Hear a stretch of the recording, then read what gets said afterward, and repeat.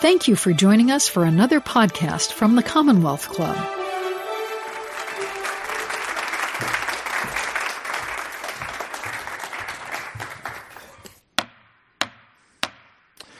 Good afternoon and welcome to the Commonwealth Club. I'm Gil Sanborn. I'm actually a member of the club and also a civilian aide to the Secretary of the Army here in Northern California and your moderator for today's program. It's my good fortune to be able to introduce today's distinguished speaker, John Darby, who's the Director of Operations for the National Security Agency and the Central Security Service. Today really is a rare public discussion with an individual at the forefront of America's intelligence capabilities. Before we start, I wanted to briefly place Director Darby's presentation into some context with two perspectives that are out in the public arena. The first is one that the Russians themselves have regarded with respect to information warfare as a strategic tool. And in 2011, the Ministry of Finance of Russia published a paper on Russian military activities in information space. Keep in mind, 2011. In that paper, they stated the following, quote, "Information war is a struggle between two or more states in the information space with the goal to damage information systems, processes, or resources, critical or other infrastructure, to undermine political, economic, and social systems, to destabilize a society and a state by massive psychological influence on the population, and finally to put pressure on a state to make decisions that are in the interest of the opponent."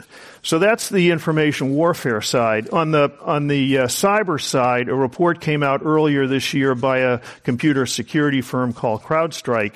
And in it indicated that a study they had done resulted in the fact that it takes the Russians, once they get entry into a computer system, on average 19 minutes to take over control.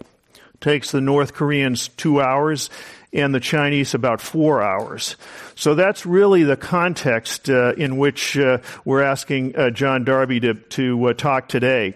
He joined the NSA as a Russian language analyst in 1983. He served in a variety of field and operations positions at the NSA and the CSS, including as the Signals Intelligence Directorate, Deputy Director of Analysis and Production, and also the Deputy Chief of Cybersecurity Operations. Today, in the talk that he titled Spies, Soldiers, and Hackers, National Security Threats to the U.S., he's going to describe some of the major security threats we face, who our primary adversaries are, and then their objectives against the United States. He's going to talk about the role of the NSA, how they deal with these threats, and I think of particular use to us. Hopefully he'll tell us some of the things that we can do to deal with the issues that we face. So please welcome John Darby.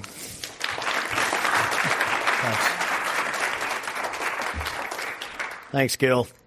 And thanks to all of you for coming out here today to hear NSA talk, which is kind of a rare thing, I think, these days.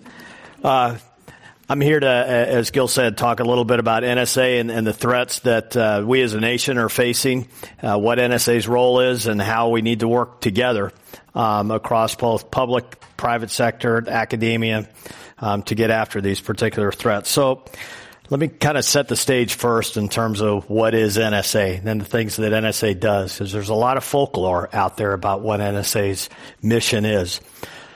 The mission that everybody seems to know about NSA is what we'll call signals intelligence. I mean, we do intercept foreign electronic communications. And everything we do, all that interception is based on a requirement that has come to NSA from an outside organization and has been vetted through a formal process. So NSA doesn't just do what it wants to for grins. It's really from a formal vetted requirement.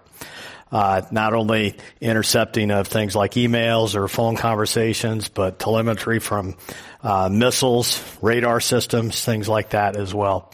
That's our SIGINT, or Signals Intelligence mission. There's a second mission that's just as important. It doesn't get as much press, and that's our cybersecurity mission. And that's really, we are charged with protecting and defending national security systems. So if you see the president talking on a secure phone, that's protected by an NSA product. And that's the kind of two sides of the same coin. We're discovering secrets, foreign secrets, and we're protecting our own secrets. And some would say, that's a little weird. Why does NSA do both of those? But actually, we think it makes a lot of sense, because I would say if you want to protect your house, who best to protect your house than somebody that makes a living at breaking in to the houses? So we do both. But there's also a third mission, and this isn't, in our charter or anything, but it's just as important as the first two, and that's protection of privacy and civil liberty rights. And that is baked into how we operate. And we undergo we take tests, continually about it. We have multiple levels of oversight in how we do our job, both internal within NSA and external, to make sure that we are the mission that we are executing is being done in a way that protects privacy and civil liberty rights. So this mission that we do, we operate in some would argue, the most complicated ecosystem ever devised by mankind.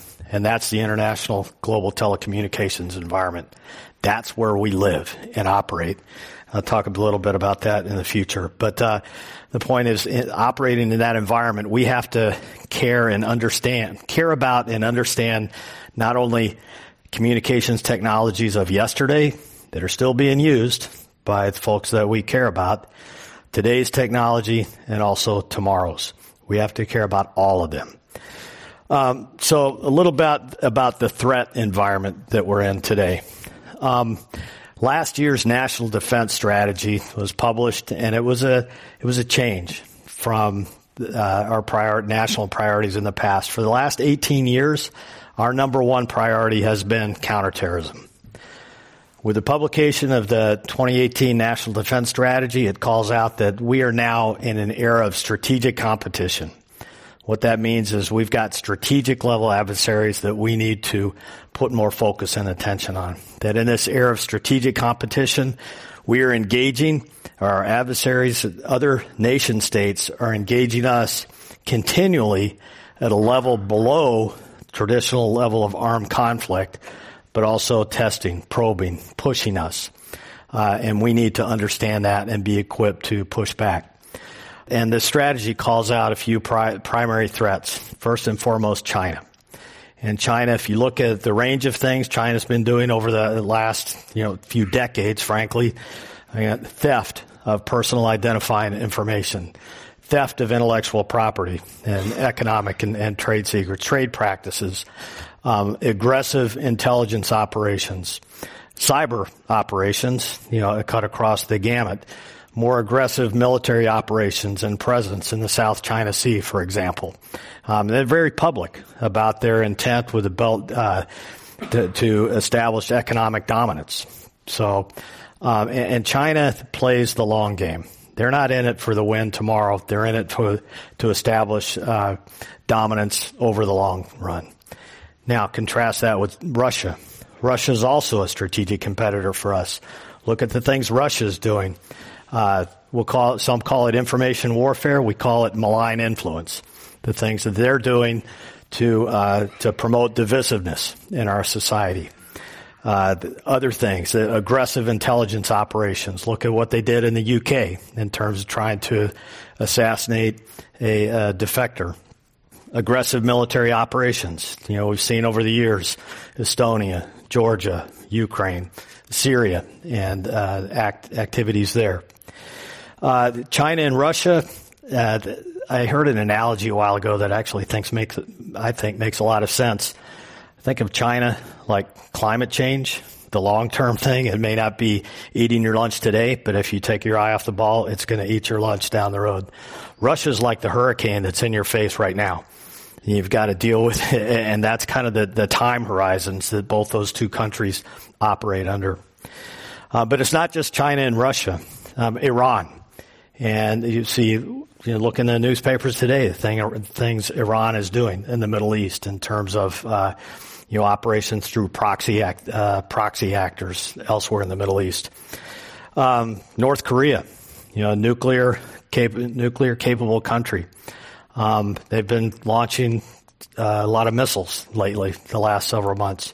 I mean, that's an area we've got to keep an eye on and understand exactly their intentions. They also pose a very grave and serious conventional military problem. We've got a lot of forces on the peninsula there and an allied nation, and we need to do what we can to protect them from a unpredictable adversary there in the North Koreans.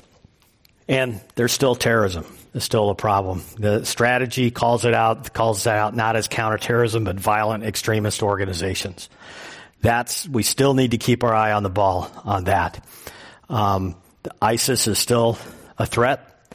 Al-Qaeda, you don't hear a lot about Al-Qaeda today, but believe me, they're still alive, and they still would like to do harm to the United States and our allies in the worst way. Violent Shia groups we're seeing active over in Syria and Iraq today. And the Haqqanis over in Afghanistan posing a threat to our troops and those that we support in that part of the world. So those are really kind of the big priority threats that we as a nation and our allies are facing today. Every one of those has a cyber capability. And Gil talked about the capabilities of some of those. The Chinese, the Russians, the North Koreans, the Iranians have a cyber capability as well. They all use them for use that capability to achieve their own objectives. But this is a really serious tool of their national power that we need to figure out how to understand that tool and how to counter that tool. In addition to those NSA focusing on those threats, we also maintain support for military operations worldwide. NSA is what we call a combat support agency. That's at the core of what we do. We support those that are in combat continually. In addition to those, we've also got to maintain a degree of agility. So because the world is a very dynamic place, things change over time. So an issue that may not be the top of the headlines or a top priority for the nation today could very well be the most important thing tomorrow. So as a national intelligence agency, we need to have some ability to lift and shift or redirect as world events dictate. So that's a bit about the geopolitical threat environment. There's also, I talked about this telecommunications ecosystem that we work in. That can be looked at as a threat environment as well in terms of technologies that are either in use today or on the cusp of being employed on a wider scale. I could just go through some of them right now. Encryption. And we've all heard about encryption, the rise of encryption in every mode of how we communicate. Now, all these technologies that I'm going to run through, as an NSAer, I need to care about those technologies not only in the sense of how do I understand those so that I can obtain foreign secrets, but also how do I defend our own secrets that are being carried through the use of those technologies or protected through those technologies. Encryption, mobile platforms. You may have heard about 5G, fifth generation of mobility.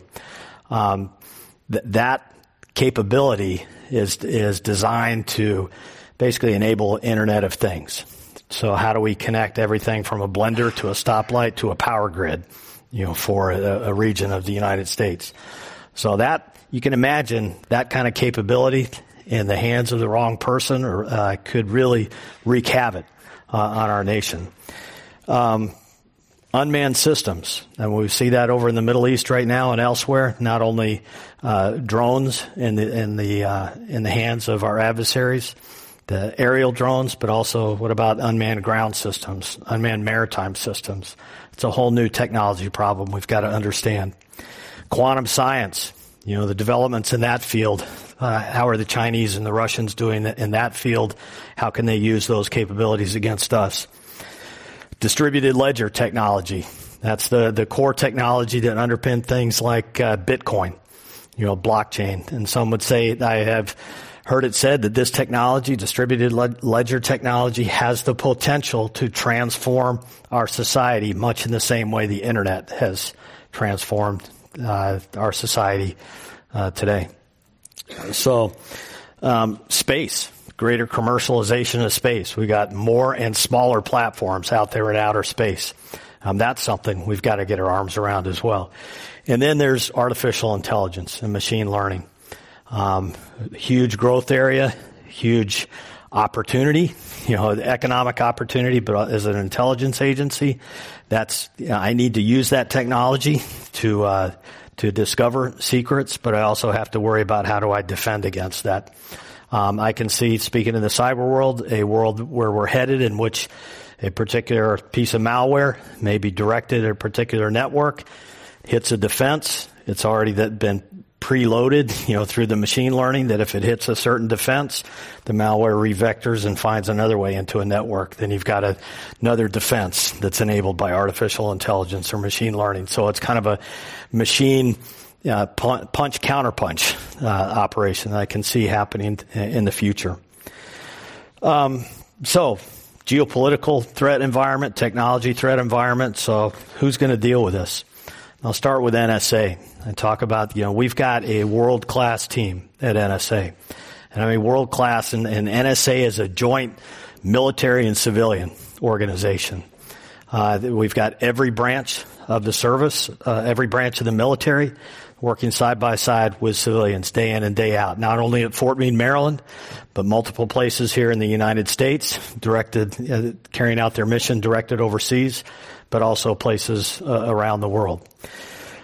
When I say world class, think of the skills that we have there at NSA that you really need to operate in this environment. World class skills in terms of foreign language, geopolitical analysis skills, legal skills, engineering of all type, hardware, software, network engineers, communications engineers, mathematicians. We're a huge employer of mathematicians. And you really think about that?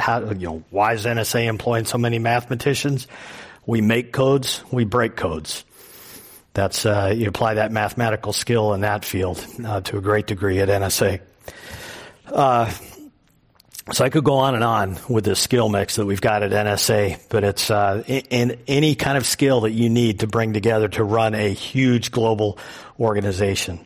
And who are all these people? They're not people in trench coats and sunglasses and big, 8-foot giants, or, we're people just like you and, here in this audience, or people that go to sporting events, go to church, take care of their kids, worry about paying their bills, student loans. We're all Americans. We all, we have a stake in protecting the privacy and civil liberties of the Americans. We are you. And we're here. I work in my job for all of you. It's not for an individual, a paycheck. I am a public servant, and everybody there at NSA works for all of you here. That's why we're in the business that we are. We also, the people of NSA are really devoted to what we do. I talked about NSA's role as a combat support agency. We have deployed nearly 10,000 people to Afghanistan and Iraq since 9/11 to work side by side with those in uniform that are carrying out our mission. Not everybody made it back. So we have a memorial wall at NSA that has the names of the 177 people that NSA has lost over its history. So this is, we are all in on this and putting ourselves forward in many dangerous places around the world. Now, in terms of this team, so what does it do? You don't read a lot in the newspaper about NSA's impact, but I'm here to tell you that virtually every international news story that you see or read about, NSA is playing a role in terms of providing information to our decision makers, whether it's in the policy realm or military realm, to help them make the decisions they need for America and our allies. I've been lucky enough to be in positions over the years where I've interacted with a lot of senior folks across the U.S. government and our allies, and I hear things like, I can't believe you guys did this. You all are amazing. I heard one a while ago. Do you realize you averted a war? So this is the kind of impact that the folks here at NSA are having every single day. If you ever get out to Fort Meade, Maryland, I'd encourage you to take an afternoon and visit the National Cryptologic Museum. That conveys a sense that over time, the types of things, how cryptology, this business that NSA does, has made a difference. From World War I all the way up through Take it probably till about Vietnam. We don't take it much further now because a lot of it's still classified. But the stuff that NSA is doing right now, you're going to see in museums, in decades in the future. Even with this world-class skilled team that we've got, we cannot do this by ourselves. Partnerships are key. Not only foreign partnerships, we've got decades of experience working with foreign governments, foreign intelligence services, which is basically I call it international cryptologic coalition, that we work side by side on some of the most hardest problems that we have. We take a look and see where our priorities line up, our different capabilities, and we'll work together on common problems. We're into an era where we need to rely more on industry partnerships. And this gets into really about this cyber realm. And let me talk a bit about that. If you look at industry today, industry holds huge amounts of data. They gather for commercial purposes. Industry also holds tremendous amounts of risk for national security because industry provides, actually critical infrastructure, much of our national critical infrastructure, the energy sector, the financial sector, and so on, is in the hands of private industry. Private industry also provides critical services for national security systems, for the government. Things like cybersecurity services, cloud services, technology. So industry is the way our government operates. We are tied together between industry and government. Now, look at it another way. The way I describe the cyber, I call it the cyber continuum.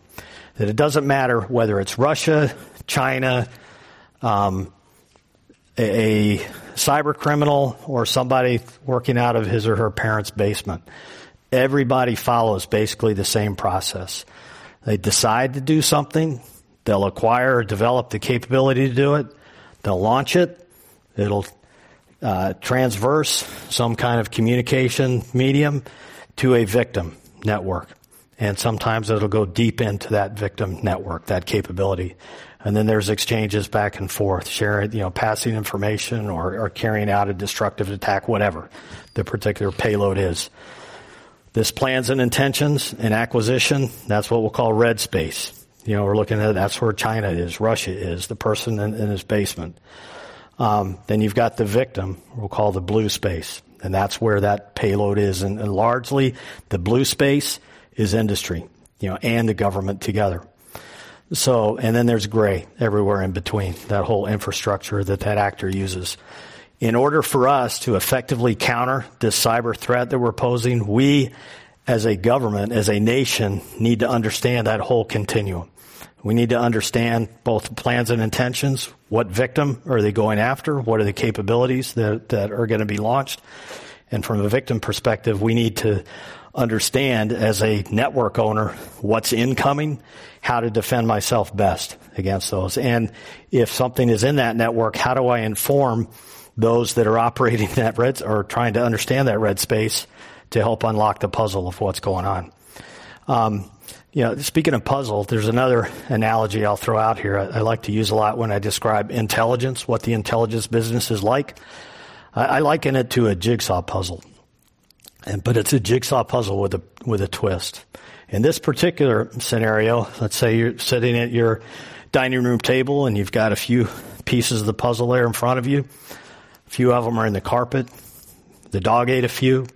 Some are on the other side of town. Some are on the other side of the world. Some are at the bottom of the ocean. Some don't exist. You've got pieces from other puzzles interspersed in there as well.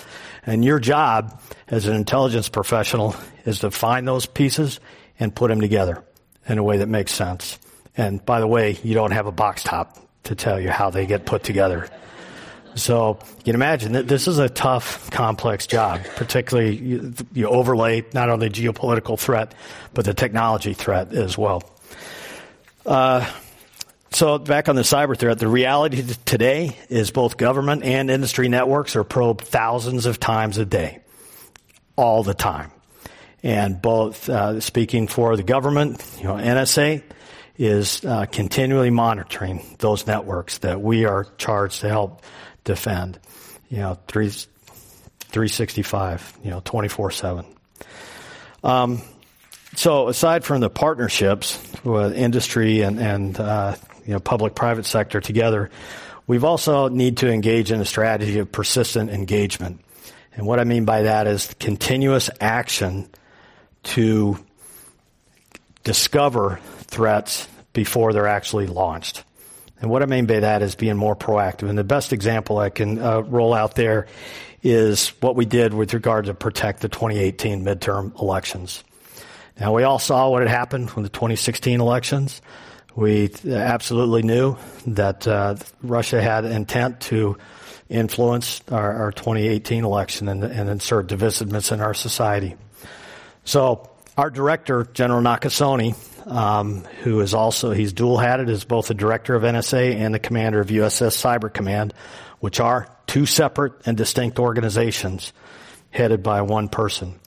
He pulled together a team, a joint NSA Cyber Command team, who were charged with figure out how to protect the 2018 elections.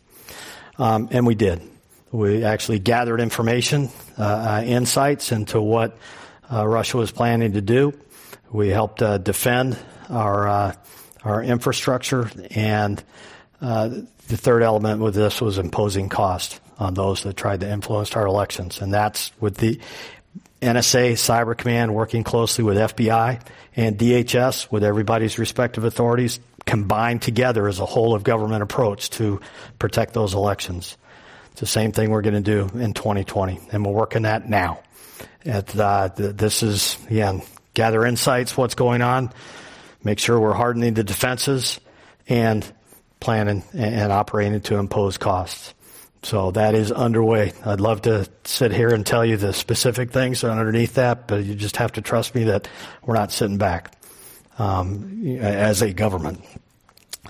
Another part of the tricky thing with this the cyber threat is, with the introduction, the key role that industry has here in partnerships, and we need to operate at speed and scale. And I talked about the thousands of probes, and cyber speed is machine speed. I mean, I'm a long-time counterterrorism hand. I worked counterterrorism for a long time.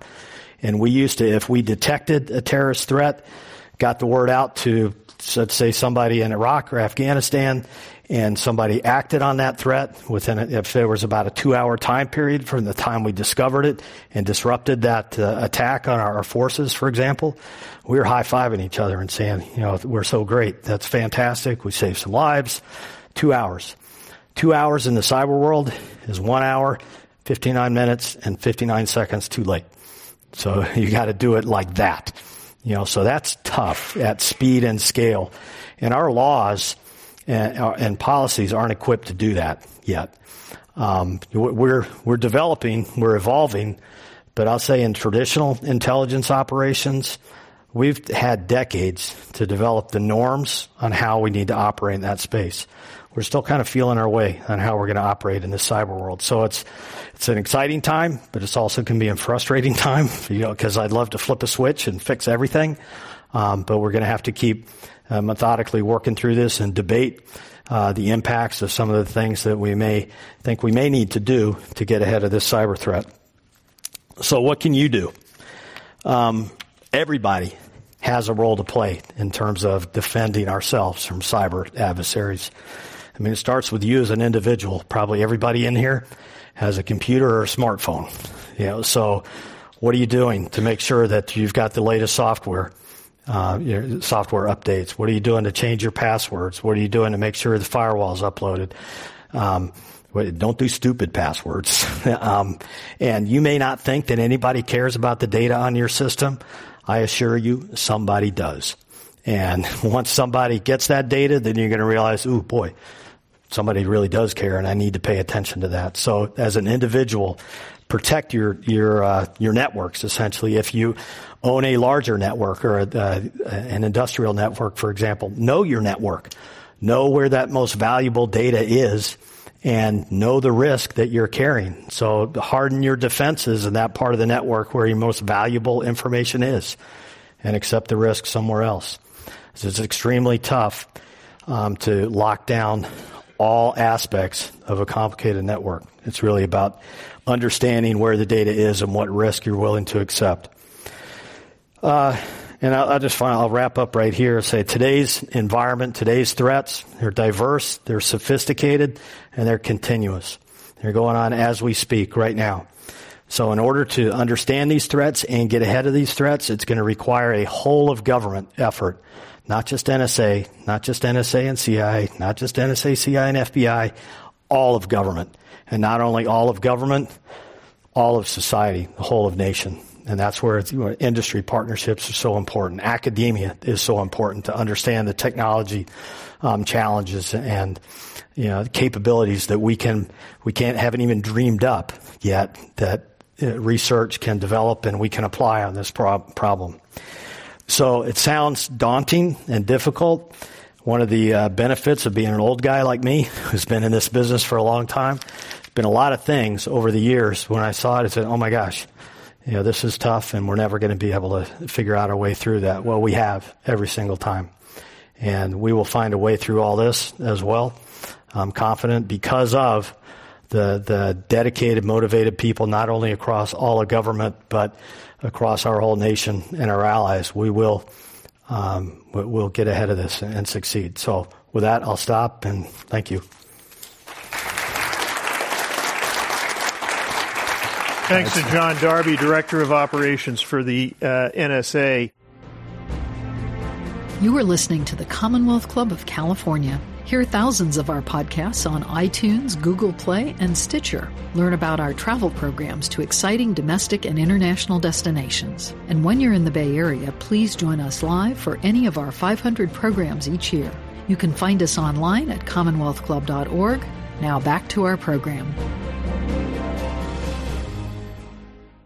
When I was preparing for this and I was contemplating the types of questions that we might get or ask, I was reminded of a couple of years ago when I was at an event where General Nakasone spoke, and I asked him a fairly pointed question, and his response was what I would say was soft, and then I realized afterwards he really was saying, I could tell you, but then I'd have to kill you. So obviously I wanted to stay away from that, but I'm going to get to a question that really may push the edge. Did you have any money on the Nationals last night? I was telling Gil I flew in here last night, and lucky enough on the airplane we had DirecTV, so I watched the game the whole time in the aircraft, and the grand slam in the 10th inning, the whole plane erupted in cheers. So I don't think there were a lot of Dodgers fans on that plane.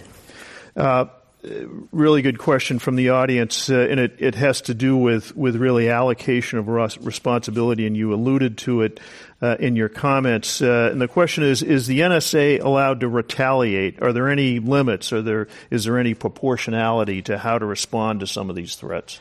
So this has to do with authorities. I mean, as a government agency, we can only act within the boundaries of the authorities that have been granted to us. NSA does not have the authority to actively respond to threats. Our job is to protect systems, and gather information or intelligence to inform those that do have the authority to act. So when I talk about the 2018 elections in 2020, it's about using the multiple agencies who all have different authorities, and with that mix of authorities, a certain agency that may have the authority to proactively respond or counter can operate within their authorities. But that's not NSA. This also has to do with authorities. The question, does the NSA focus on white supremacist groups here in the U.S.? So NSA's mission, it's a foreign intelligence mission. It is always, we are directed 100% outside the United States. It's all for foreign intelligence. And if there is a legal process where we can, focus on individuals within the United States, as long as there is a foreign intelligence nexus and a need for that. But we are foreign intelligence. We're not focused here within the United States. That's FBI's job. Here's a lengthy question, but I think it's interesting. I've read that China is making strong advances in quantum computing. A breakthrough in that field could produce a discontinuity in which current crypto technology is almost immediately obsolete. Do you think the NSA, DARPA, et cetera, are keeping up with this situation? Maybe the edge of the envelope here. So all I'm going to say on that is that we're keeping a close eye on, Russia and China and advances in that area. But I guess to your point, technology and cyber, et cetera, are moving so quickly that it presents tremendous demands on you to stay as current as possible. Sure. Yeah, and that's, we're running hot and hard to understand technologies and develop capabilities for the benefit of the U.S. government and our allies. But also as an foreign intelligence agency, we're also keeping tabs on how advances are in other countries to help us inform our defenses and potentially help our own research in particular areas. All of what you talked about, John, reflects serious challenges, obviously tremendous pressures on you. When I was researching for today, I came across an article. It was entitled, Senior High Grad Talks of Freaking Awesome NSA Job. And I thought, I want to see what's happened to that kid. Well, that kid is John Darby, and it was an article about a talk that he gave at Montana State University, I think, a few years ago. So tell us about the freaking awesome side. What gives you satisfaction and what makes you get up in the morning and really want to go to work? So people have asked me that a lot. I've been in this business a long time. And actually, I retired and came back, to NSA. But there's really three big reasons why I'm still at NSA after all this time. One is the chance to be part of something bigger than myself and making a difference. I'm going to talk about the impact, and that's really rewarding to know that you're making a difference for all of us here. The second thing is the intellectual challenge of working at NSA. I learn something every single day. I talk about this telecommunications ecosystem that we need to operate in. I learn about that every single day. It's continually evolving. I tell people, it's kind of funny. At one point I thought about, before I started working at NSA, I was thinking about going to the State Department, be a diplomat. I was thinking about law school and be a lawyer. And I was like, I'm doing both of those now. And I talk about working with foreign governments and intelligence issues, working with lawyers on legal issues, intelligence law, constitutional law. So it's the intellectual challenge is kind of the second reason why I've stayed there for so long. And the third is just working with the great people that are there. The set of folks, the caliber of folks that work within NSA and the intelligence community writ large is, second to none in terms of, motivated, dedicated. They will, I've called up numerous people in the middle of the night and said, I need you to come in to do this. I haven't heard one complaint. I've had people say, I need you to go to the other side of the world. I need you to go to Iraq or Afghanistan. Roger up. They'll go do it. So it's inspiring to work among a set of folks like that are so devoted to getting the job done and making a difference. It gets back to my so it's freaking awesome. So. In that same article, you mentioned at your talk that a few years ago that talk never would have taken place because the NSA was so secretive. And I've read NSA has been described as no such agency and never say anything. And so that talk that you gave was part of presumably a change in strategy. What are some of the challenges and opportunities for that shift?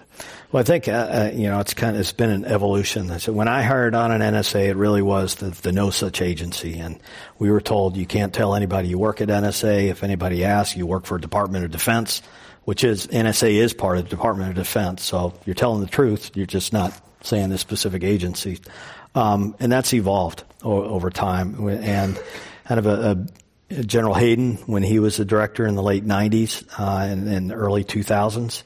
He started opening him up more, speaking more publicly about what NSA did, and that was really formed by just before he started as the director of NSA. He was at a movie with his wife, and the movie was Enemy of the State, And, NSA was the big bad guy in that movie, and he's like, oh my gosh, and this is how NSA is being characterized, and we need to counter that narrative and really be more open about what we do. So he kind of started the trend line being more open, and then with the unauthorized disclosures by, he who must not be named, he'll say, but with Edward Snowden, it really served as a wake-up call that, we really needed to, if you don't talk about what you do at NSA, people will make it up. And that's the narrative that came out about NSA in the wake of those disclosures was really distorted. And, and the narrative took hold before NSA had a chance to really counter, here's the facts, here's the real story behind that. So we've, had made a strategic decision a number of years ago is to have NSAers get out and talk more, about what we do, which can be really uncomfortable because we live in a classified world. And going out and talking to the public in an unclassified way, it can be a little tricky sometimes. On the less than freaking awesome part of your job, obviously Edward Snowden has a book out now. It's a bestseller, although it's dropped quite a bit, and Demi Moore's book is number one at this point. But what can you talk about that you think is important for us to understand? And again, it's this narrative that somebody else built that you didn't build. In the research that I've done, essentially he's deified himself, he's demonized you, but there's a lot of good information out there to really get to the heart of the issues, and they cross a lot of issues. So can you comment on some of the dimensions of what his disclosures really presented to you? Yeah, I'll say, well, first of all, he disclosed a lot, which is really disappointing to a lot of us that spent our careers, developing a lot of the capabilities, relationships, and so on that, took millions of dollars and people's lives were put at risk in doing some of these things. The flip side is, if there was any good that came out of it, from my perspective, has really prompted this public dialogue about, privacy and security, that's a valid discussion we need to continually have about, the tools of, the national security apparatus relative to civil liberties and privacy protections. Now, one of the things that was disappointed as an NSAer is the way that narrative took hold. Analogy I like to use is Edward Snowden, when he was within this system, he would say he had access to the blueprints.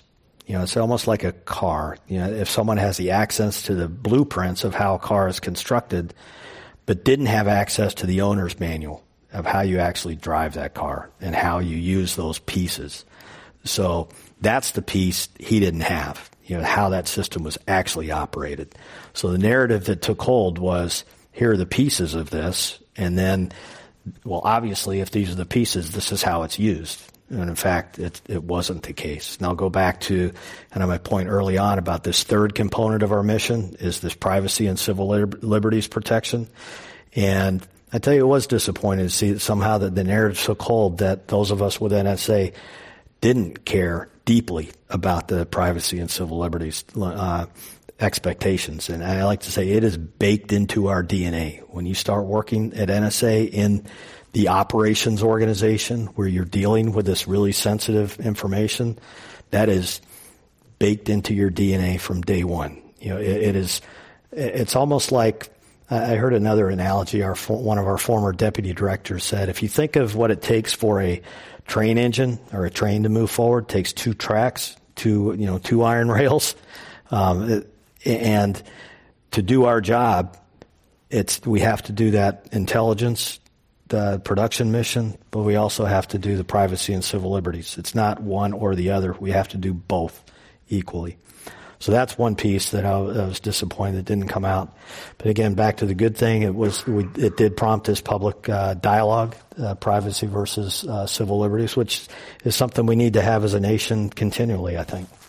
there's an overlap with the dimension of Snowden and how he portrays himself, and obviously current focus on whistleblowers. And I heard your colleague, I think it was Ann Neuberger, talk about the difference between a leaker and a whistleblower. But could you talk a little bit about how the whistleblower statute works, or in the regulations, et cetera, and essentially what seems to me from what I've read is that although he said he tried to get this information up the chain, there's no evidence of it whatsoever, and that was a finding of the House Intelligence Committee in their report in 2016, I think, or 2013, I think. Mm-hmm. So there are mechanisms for whistleblowers to report fraud, waste, abuse, or misuse of the system. And as you said, there's no evidence that Mr. Snowden tried that at all.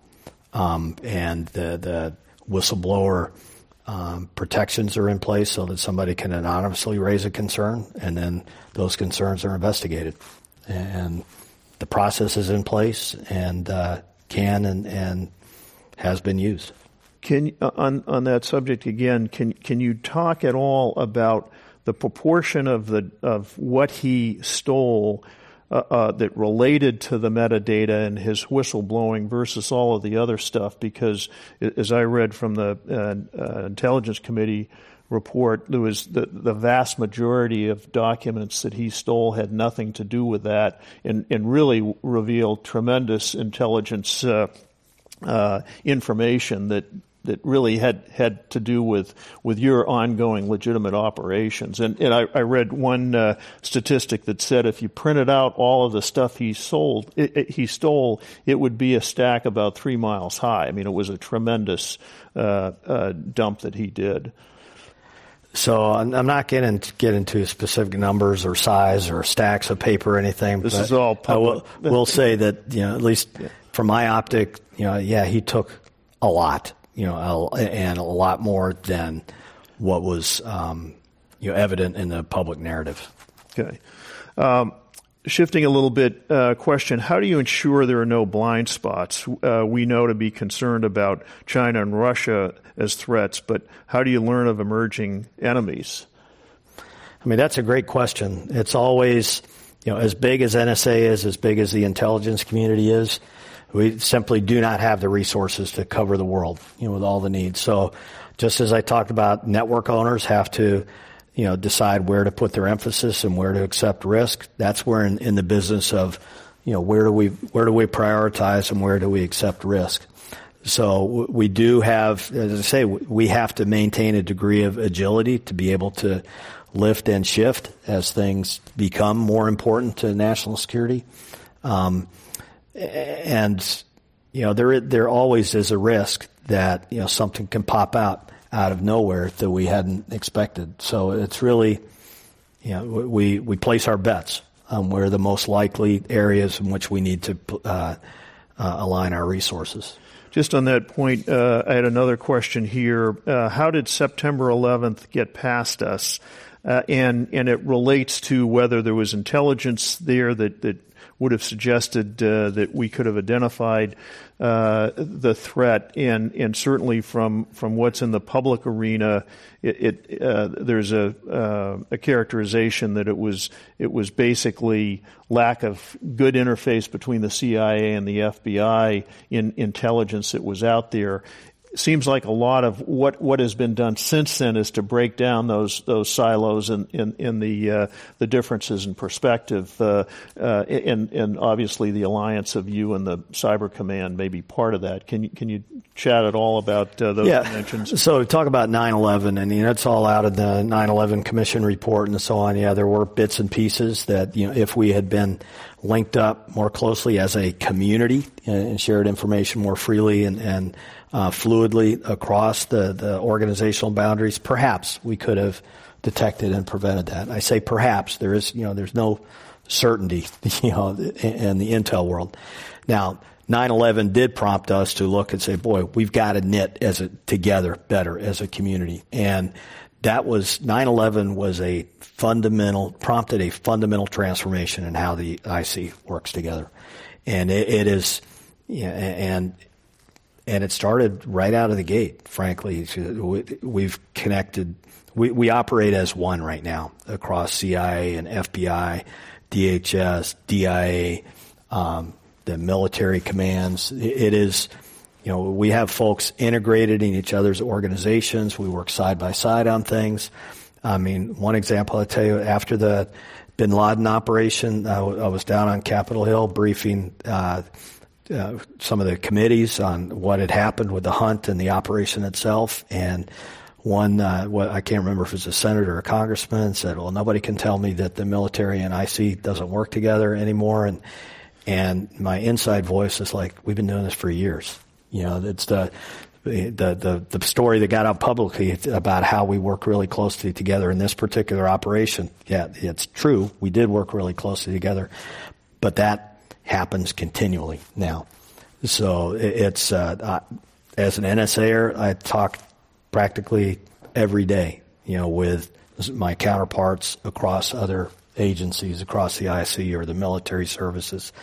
But let's get back to the cyber and the industry partnership. Just as we have transformed the intel community and in the wake of 9/11 and built those linkages, and they're second nature now, that's where we need to get to with regard to the cyber and have those linkages across public and private sector so that they're natural, they're dynamic. It's not some extraordinary effort to share information back and forth between those two sectors and cooperate fluidly.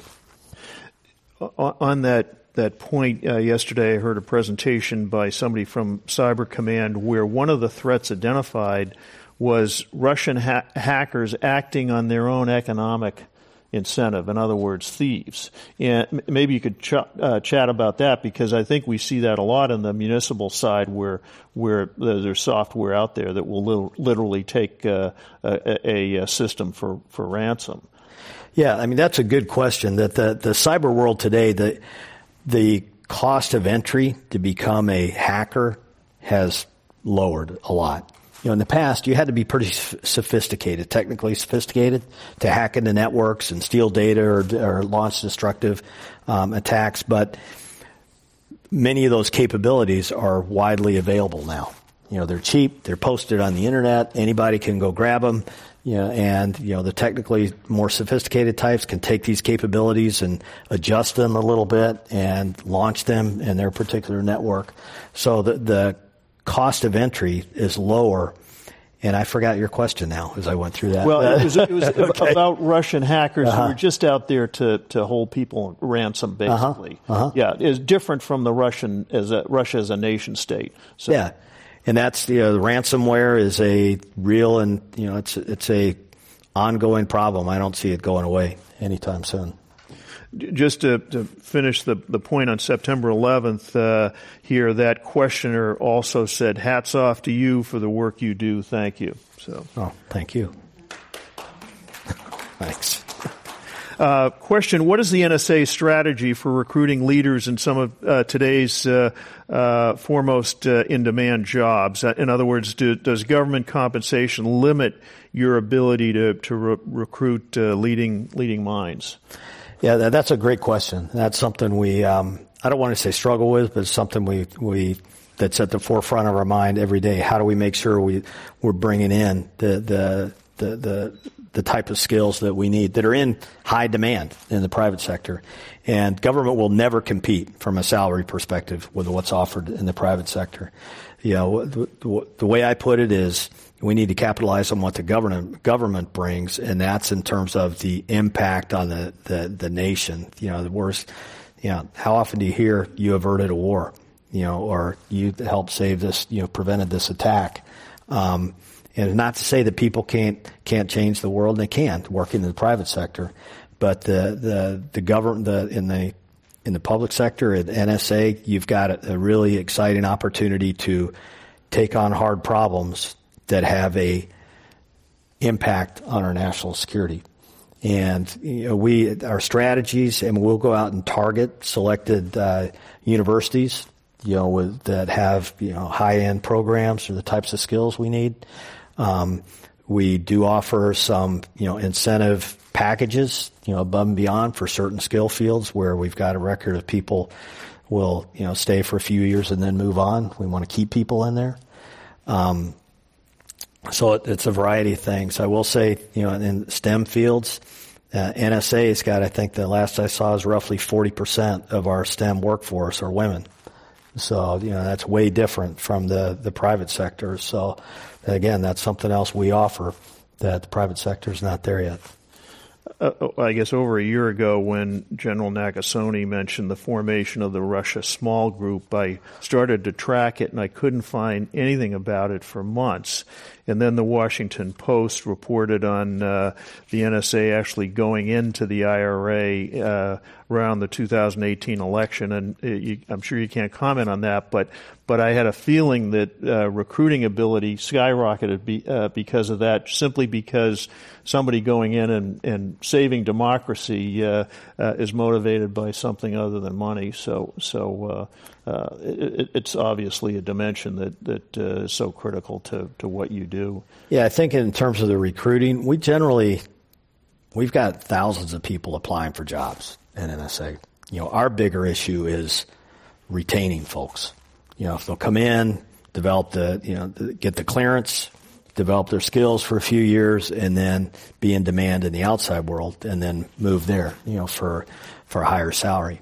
So I say we need to capitalize on what NSA brings. We also need to, in my view, create a system somehow where it's more natural for people to flow between public and private sector. When I talk about the partnership that we need to grow, it's a key part of that partnership is the people component.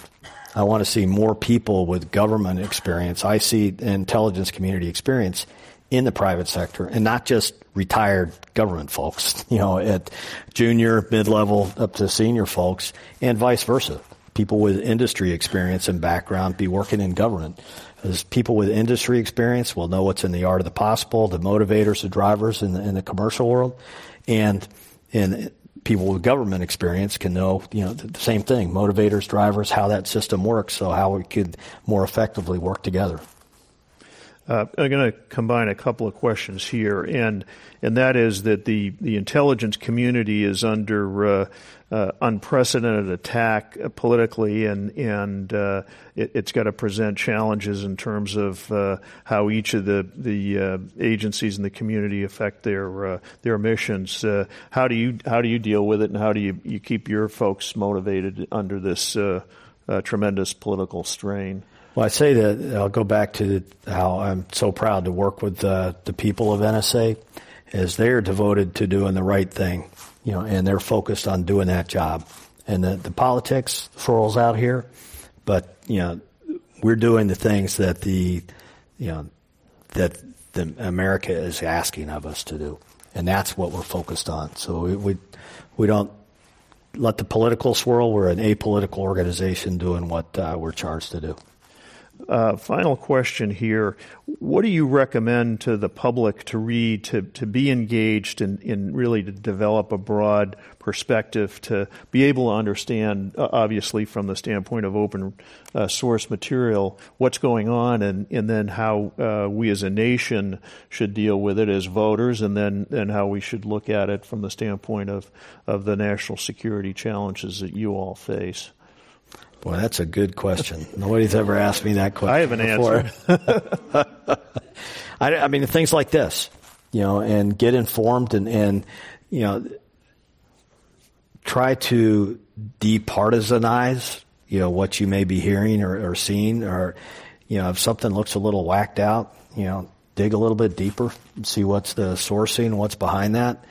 And that's really, at least that's difficult for me, because all the stuff I read, it's all, inside, a mix of classified stuff. And I don't know, that's really the only advice I would say. Use a variety of sources, public forums like this, journals, media, of both, persuasions, I guess, and then the way you can form your own opinions and views on what you should do, how you ought to, your reaction to things, I guess.